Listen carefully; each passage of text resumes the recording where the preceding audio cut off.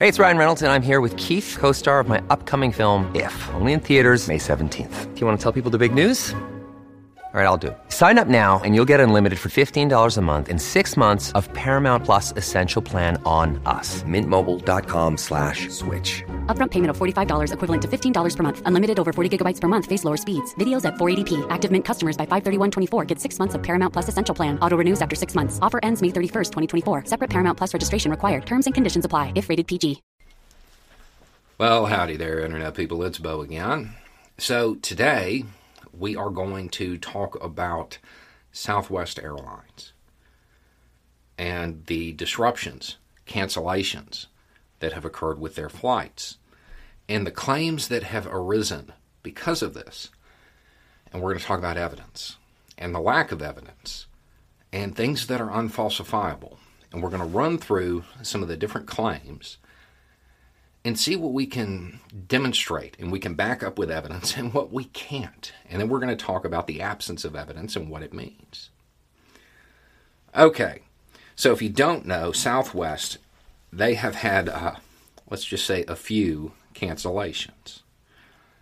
And the theory has arisen that the secret classified intelligence feds, I know you've never heard of that agency, but that's just because you're not in the know, that they have taken their airplanes and are using them to move the debris from Roswell. And that's why there's so many cancellations. I know, that's probably not the theory you thought we were going to go through.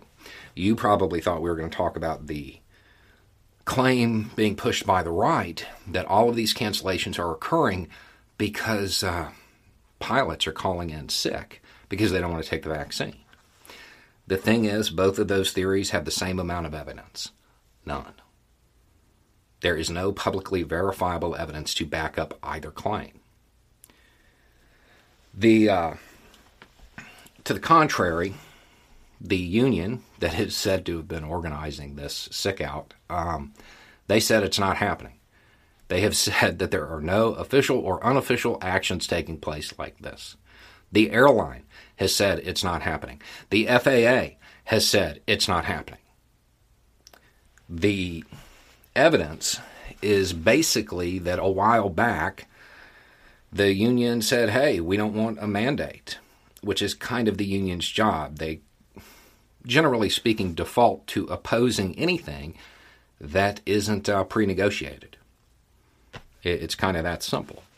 That's the totality of the publicly verifiable evidence. Now, you have people saying, well, I have a source at Southwest, and they said it's happening. I have a source at Southwest that said it isn't. Neither one of those is verifiable. So what happens next? Because right now, you have a whole bunch of people on social media. There are hashtags supporting a strike that may not even be occurring. There's not even a press release saying that this is happening. But the right-wing propaganda machine pushed it because it helps their narrative to undermine the United States, basically. So what happens next? How do you keep this narrative alive when there is evidence coming out to contradict it? You make it unfalsifiable. So my guess is the next thing that's going to occur is that somebody's going to go on Tucker Carlson or some other show of that ilk, and they're going to be a former pilot or a former union rep or a legal analyst, and they're going to say that, you know, the reason that there's no evidence is because if the pilots admitted they were doing this, well, that's against the law. So then the lack of evidence becomes evidence that it's occurring. Just like it's too secret for you to know about them moving the debris from Roswell, well, that just proves it's true. There are a lot of theories, one that involved a letter of the alphabet, that relied on this to spread. It's unfalsifiable. You can't prove it wrong. And it's designed to be set up that way.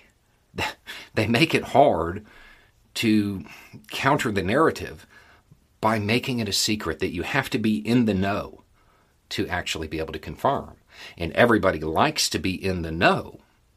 That's how you get social acceptance, right? So that's what I think is going to happen. Now, what is a likely scenario for what's occurring?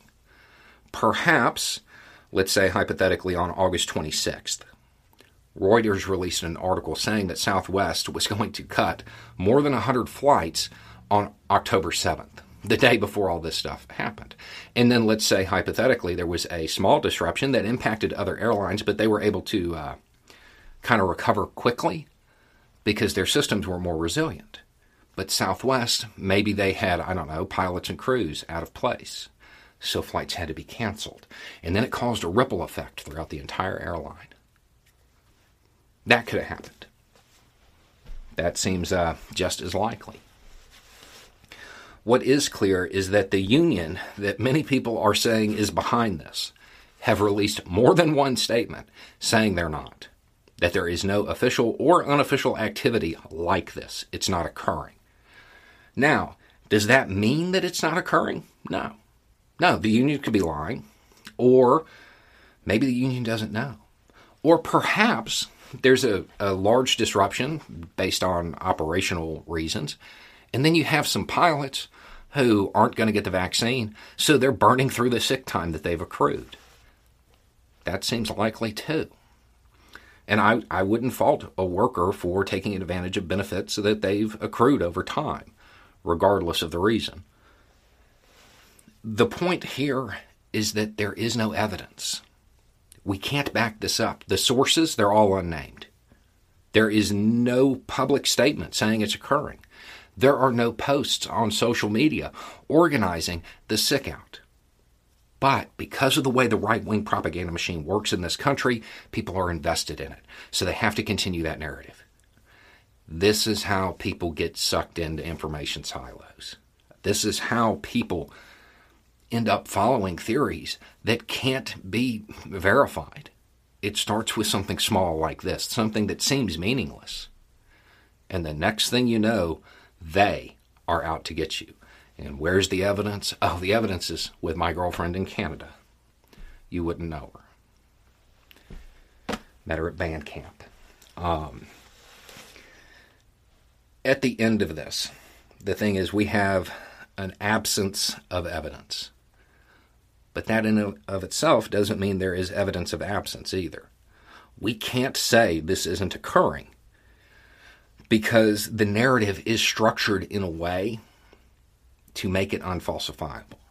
When you come across something that is unfalsifiable, you have to treat it with a great deal of skepticism, especially when it is primarily being circulated by a demographic of people who are, not to put too fine a point on it, known for just making stuff up.